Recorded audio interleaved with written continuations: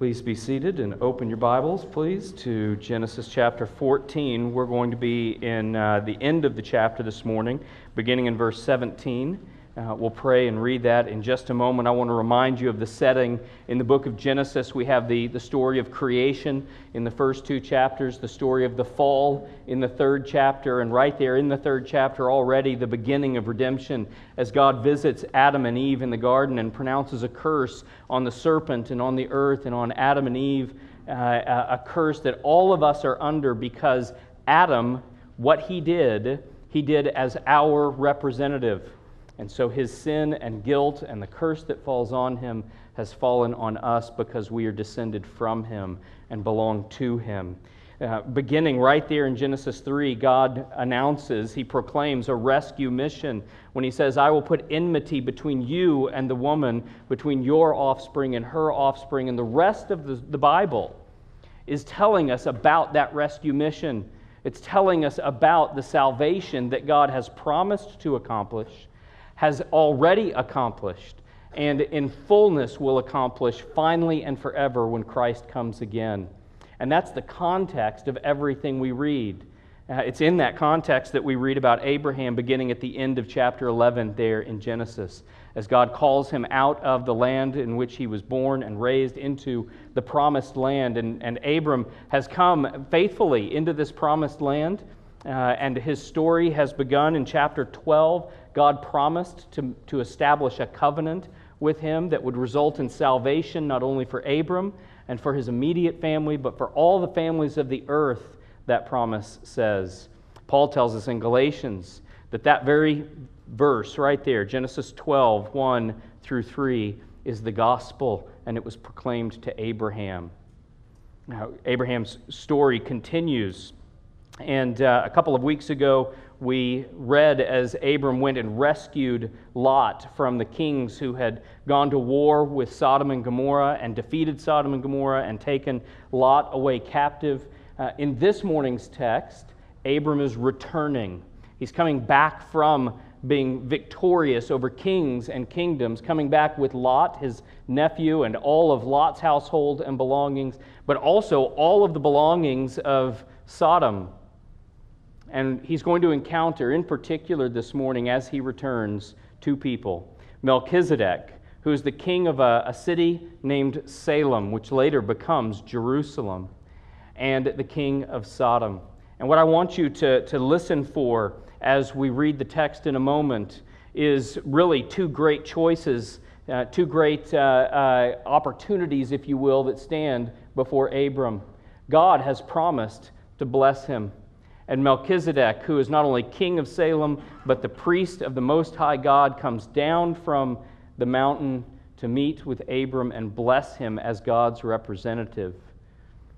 Blessing is also held out by the king of Sodom, the king of a wicked, notoriously wicked city. And Abraham receives the blessing of God and rejects the attempt to be blessed by the king of Sodom.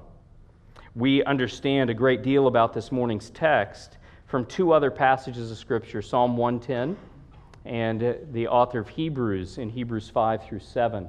And so we're in this passage this morning, but we can't help but read it with the understanding that we gain from Psalm 110 and Hebrews. So we'll make reference to them as we go. Let me pray, and we'll read the text this morning. Father, thank you so much for your word.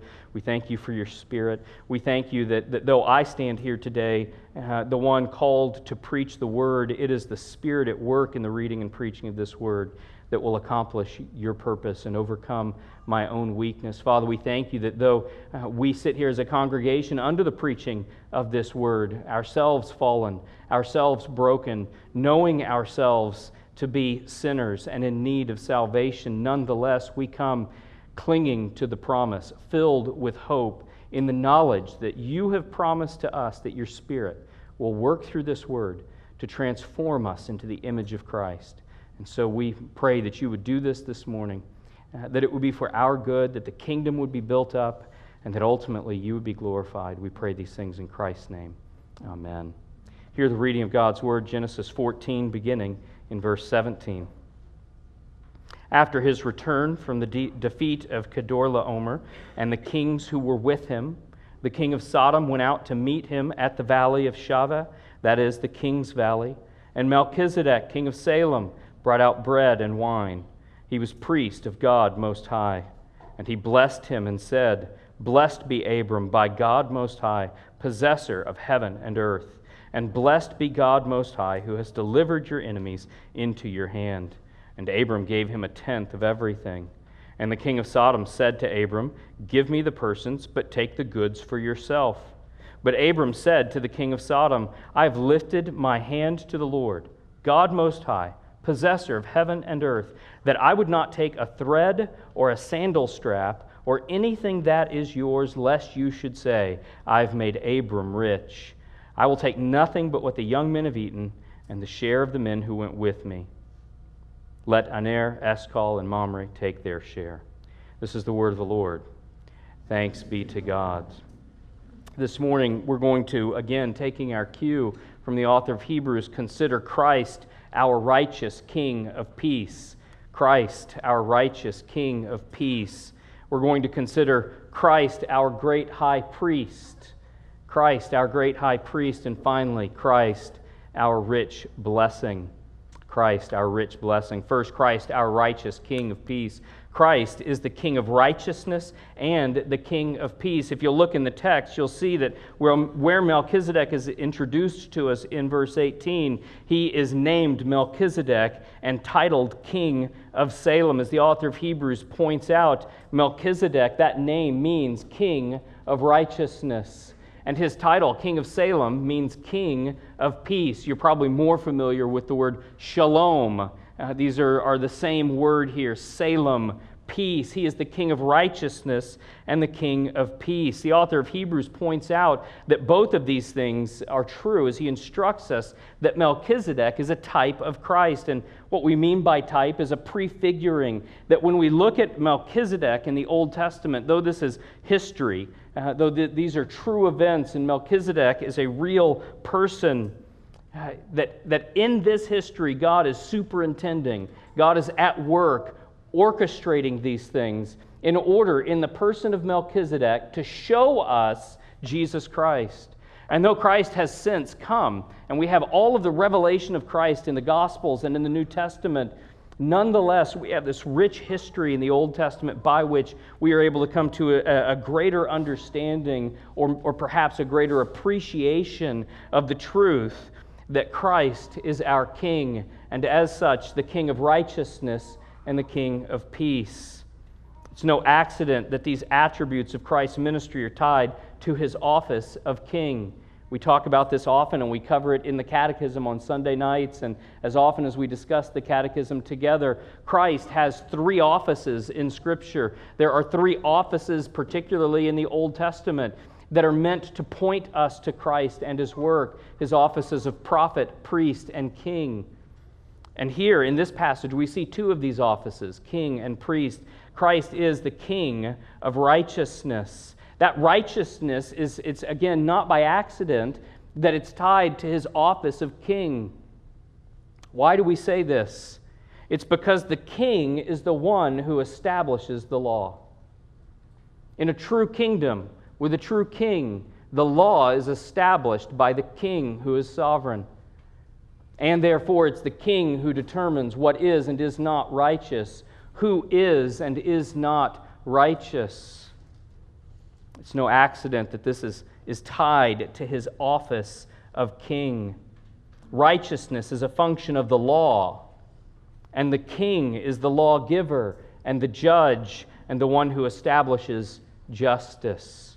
There's no one more fit to establish us as righteous than the king himself, who is the one who established the law. If the king establishes us as righteous, then who can argue with the king? Who can bring a case against those that the king has said are righteous? How could it possibly be that the king would be wrong? Of course, it's impossible for the king, who is the very definition of righteousness, to be wrong when he declares someone to be righteous. What do I mean by declare to be righteous or to establish us as righteous? I mean that God requires perfect righteousness in order for us to stand in His presence, to be granted eternal life with Him. We're already sinners, already under judgment, and it's impossible for us to make ourselves righteous. Apart from God being merciful and gracious, there's no hope for us. We know ourselves well enough to be sinners. And all of the beauty and the joy, all of that ought to be celebrated about the truth that we see here right now, the value of it, if you will, your ability to rejoice in it, to find in it the rest that is held out to us, begins in the recognition of our sin. And that recognition itself may begin in the head knowledge, in hearing this and assenting to it, saying, yes, I get it, I hear that makes sense, we're all sinners. But listen, if we are going to join our voices together with the psalmist, with David in Psalm 6, as we did this morning, listen to how David describes his experience of sin, his knowledge that he is a sinner. He says, "My bones melt within me."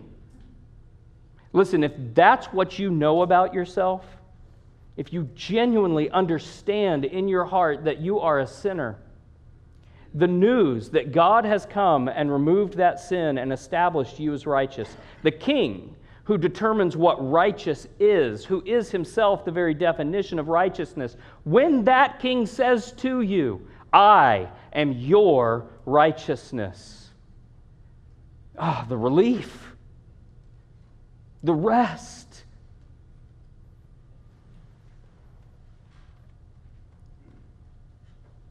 Jesus Christ came and lived a perfectly righteous life. But more than that, He did so as our representative. I said earlier that Adam was our representative, and he failed, and in so failing, he brought all of us into sin and guilt and death. But thanks be to God that Jesus Christ has come, has lived a perfectly righteous life, and done so on our behalf. Christ did this as our representative in our place, and what Christ did is credited to us. His righteousness is given to us in place of our sin and our guilt. This is what it means that He is the King of righteousness. And listen, it's not just righteousness, but it's righteousness established by the King on our behalf, given to us. There is a solidity to this truth. There is an unshakable character in the righteousness of Christ that is given to us. So that when we go out of this place this morning, and we came in here and we said, "Yes, I'm a sinner," and we may have even deeply felt our sin, but we hear the glorious news that righteousness has been credited to us by Christ, and it is not a weak righteousness. It is not an incomplete or imperfect righteousness. It is an absolute righteousness that cannot be taken from us, so that as we go out from this place back into the world and encounter temptation and sin in our thoughts and in our speech and in our actions, through the things that we do that we shouldn't and the things that we don't do that we should, and we experience day in and day out the reality that we are sinners and do not deserve this, and we say to ourselves, "He may have done this, but He couldn't have done it for me."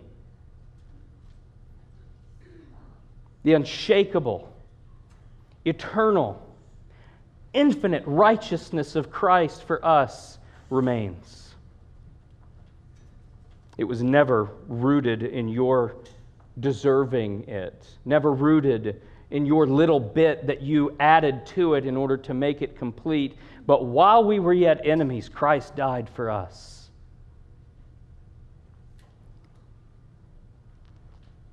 What joy is ours in the truth of this righteousness. He is the King of peace, peace being a function of being in right standing with the King.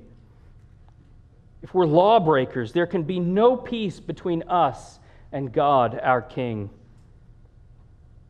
Not unless somebody does away with our law breaking, and Christ does this as well, and He does it as our King. He's not only become our righteousness, but He has put away our sin, done away with our guilt, so that He is responsible to execute perfect justice. This is a problem. He's responsible to execute perfect justice, and there's only one way that He can dispose of our sin and guilt without destroying us.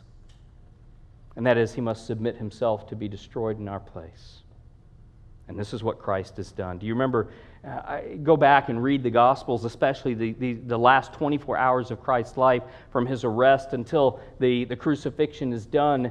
Pay attention to how much language there is in those passages, all of the Gospels, with respect to His office of King. Christ goes to the cross not merely as a man, but He goes to the cross as our King, establishing peace for us. Pilate says, "Are you a king?" And Jesus does not deny it. He's crucified with a sign hung over His head, King of the Jews. He's mocked with a crown of thorns meant to represent His claim to be a king. Christ, our King, submitted to death for us, for our sake, to put away our sin and guilt, and in so doing, He has purchased peace for us. Listen to Ephesians chapter 2, 13 through 18. Paul says this. He says, "But now in Christ Jesus, you who once were far off have been brought near by the blood of Christ. For He Himself is our peace, who has made us both one, and broken down in His flesh, the dividing wall of hostility by abolishing the law of commandments expressed in ordinances, that He might create in Himself one new man in place of the two, so making peace," and listen to this, "might reconcile us both to God in one body through the cross, thereby killing the hostility. And He came and preached peace to you who were far off, and peace to those who were near. For through Him we both," that is Jew and Gentile, "have access in one Spirit to the Father." Do you hear how Paul here understands the work of Christ in the shedding of His blood as establishing peace between us and God? Jesus Christ is the King of peace. We now have perfect peace with God because of what Christ has done. He does that by removing the sin that stands between us and God, taking that upon Himself, taking it to the cross, nailing it to the cross. Jesus Christ is our King of peace. We have righteous standing before God, the only kind of standing that anyone can have, because Christ is our righteousness. We have peace in this life, even as we anticipate the perfect peace of eternity, because Christ has destroyed the enmity between us and God, and all other people and circumstances that would take our peace from us are weak and temporary in the face of God and eternity. The quality of this righteous standing and of this peace is unbreakable. Perfect righteousness, eternal peace. Brothers and sisters, this is your King. See how He loves us. Christ, this morning, second, is our great high priest. We have in this one person, Melchizedek, a king and a priest. Look again at the text. It says that Melchizedek was priest of the Most High God, and then as such a priest, he blesses Abram according to God. Blessed be Abram by God Most High, possessor of heaven and earth. I think that language, possessor of heaven and earth, it's easy to see in it a sort of liturgical quality, a sort of title that belongs to God and is used often of God, but in our context in particular, what a choice of titles. It's this God, this Most High God, who is the possessor of heaven and earth, who gives blessing to Abram, in contrast to the king of Sodom, who may seem to be able to make Abram exceedingly wealthy, but who doesn't even really have what he thinks he has. Isn't it interesting that Abram is actually in a position to keep it whether the king of Sodom would or not, right? It sounds very big of the king of Sodom to say, and look, just keep all the stuff. Just payment for what you did. It's so much in Abram's own control right now that he's already given 10% of it to Melchizedek. It's not even Sodom's to give. And in contrast to the God who is the possessor of heaven and earth, there's not much at all that can be said about the offer. Christ is our great high priest. We see that Melchizedek was such a priest, and we're told in Psalm 110, God says, the Father says to the Son in Psalm 110, you are a priest forever after the order of Melchizedek. And it's this morning's passage in Psalm 110 that the author of Hebrews is going to pick up on in order to unpack the identity of Melchizedek, who it is that Melchizedek is intended to point us towards. Christ is a great high priest after the order of Melchizedek, not after the order of Aaron, not according to the Mosaic covenant, but something greater. Why? Why do we say that the priesthood of Melchizedek, and therefore the priesthood of Christ, is greater than the priesthood of Aaron? The author of Hebrews helps us with this. The answer is because it has no end. Because God in Christ is himself our high priest. We don't have any priesthood now other than the priesthood of Christ. Pastor Nathan and I are not priests. We're just under-shepherds. We are not your priest. You have one priest, and one priest alone, Jesus Christ. It's important for us then to consider a high priest. We don't live in a cultural context where we know of a high priest and understand the role of a high priest as well as they would have in the Old Testament. So what does this mean here? Westminster Shorter Catechism 25 asks, how does Christ execute the office of a priest? Christ executes the office of a priest in his once offering up of himself, a sacrifice to satisfy divine justice and reconcile us to God, and in making continual intercession for us. That's worth studying. If you don't have a copy of the Westminster Shorter Catechism, it's free online. You can go out there and Google it. It's easy to find. Question 25. I'd encourage you this afternoon when you go home to meditate on this Shorter Catechism, question 25, as it expresses to us what it means that Christ is our high priest. And I think the author of Hebrews says it best in chapter 7. Listen to how he unpacks for us the not only what the priest does, but how Christ's priesthood, being eternal, is greater than the priesthood of Aaron. The former priests, he's talking about in the law of Moses in the Old Testament, the former priests were many in number because they were prevented by death from continuing in office. But he, that is Christ, holds his priesthood permanently because he continues forever. Consequently, he is able to save to the uttermost those who draw near to God through him, since he always lives to make intercession for them. For it was indeed fitting that we should have such a high priest, holy, innocent, unstained, separated from sinners, and exalted above the heavens. He has no need, like those high priests, to offer sacrifices daily, first for his own sins and then for those of the people, since he did this once for all when he offered up himself. For the law appoints men in their weakness as high priests. But the word of the oath, which came later than the law, that's Psalm 110, appoints a son who has been made perfect forever. Christ is our great high priest who saves us. And I want to draw particular attention to the middle there where he says, save to the uttermost, since he always lives to make intercession for them. Saves to the uttermost. There is nothing in the salvation that belongs to us in God that is deficient in any respect. It is infinite, eternal, and unchangeable because the God who has promised it and effected it is infinite, eternal, and unchangeable. Our salvation is ours according to our great high priest who will never die and who has perfectly accomplished all that is necessary for our salvation. And listen, because he never dies, he always lives to make intercession for us. Christ is our great high priest. The only priest we have, the only priest we will ever have, and thanks be to God, the only priest that we will ever need. He saves us to the uttermost and always lives to make intercession for us. What joy is ours in this truth? Joy because we leave this room this morning, we go back out again into a world that is not yet made perfect, and we ourselves are in that world not yet made perfect. We struggle, we wrestle, we fight against sin, we fail.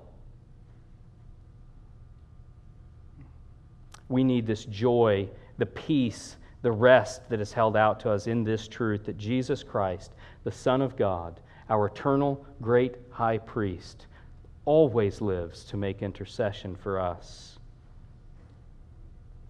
Finally, this morning, Christ, our rich blessing. Melchizedek comes down from Salem and he blesses Abram. Notice he brings bread and wine. He blesses Abram by God Most High. All of this consistent with the promise that God has made to Abram in Genesis 12. He gives Jesus Christ here, as we consider Melchizedek. Jesus Christ also comes down from his Father in heaven. He gives us the bread and wine of his body and blood. Salvation for us. He speaks a word of blessing over us. I can't help but think of Matthew 5, the Beatitudes, where Christ expresses the blessings that belong to those who are his. I can't help but think of that instant in the Gospels where the children were coming to Christ and the disciples were shooing the children away, and Christ was picking up these covenant children and placing them on his knee. And the text says he blessed them. Christ is our rich blessing. He speaks a word of blessing over us, and he is our blessing. In him and by him we are blessed. The blessing of life and fellowship with the triune God is ours because of the finished work of Jesus Christ. I want to talk to the children for just a second, but adults, don't ever for a moment think that this is not for you as well. That when I talk to the children, I'm just doing a better job of communicating clearly to you. But little ones, I want you to look at me for a second. I don't know if you've ever experienced this where one or maybe both of your parents have gone on a trip and they've been gone for days or maybe even a whole week or maybe even 2 weeks. And there's probably a chance that they're bringing a gift back when they come home. There's something that's going to be in the suitcase, and you're excited about that gift, but you're probably more excited about your mom or your dad coming home, aren't you? Now, this is what's true for us as Christians. God gives us so many gifts. There's so many ways that God is good to us. But listen, we can look forward to those gifts. We can celebrate those gifts and give thanks to God for those gifts. But even greater than the gifts is the one who gives them. Our joy, when that mom or that dad comes home again, is the greatest joy, greater even than the gift they bring. This is Jesus Christ. This is what I want you to understand. Christ himself is what is promised to us. Life, fellowship with him. We've talked about this before, haven't we? In the garden, this is what Adam and Eve had. God walked with them. They were in fellowship with God, and that fellowship was life. And that's what they lost. They didn't lose what I tended to think of growing up in the church, a really comfortable setting, easy food, no real work responsibilities. Everything just came easy to them. It was a beautiful place. Life was good. And there was no indication that they would ever die. They did lose all those things, and I'm sure they missed them. But what was truly lost was the life-giving fellowship they had with their Creator. That fellowship is ours in Jesus Christ. He is our blessing. We are to prefer Christ and His blessing to anything that the world has to offer. And that's where we'll close this morning, is by drawing your attention to the text once again. Melchizedek comes down. He pronounces blessing over Abram, giving him bread and wine. And we see this turn here in verse 21. And the king of Sodom said to Abram, "Give me the person, but take the goods for yourself." And Abram sees right through the offer.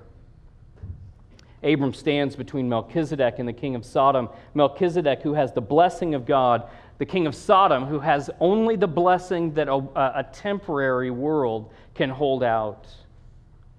And Abram sees the distinction. He trusts in the promises of God.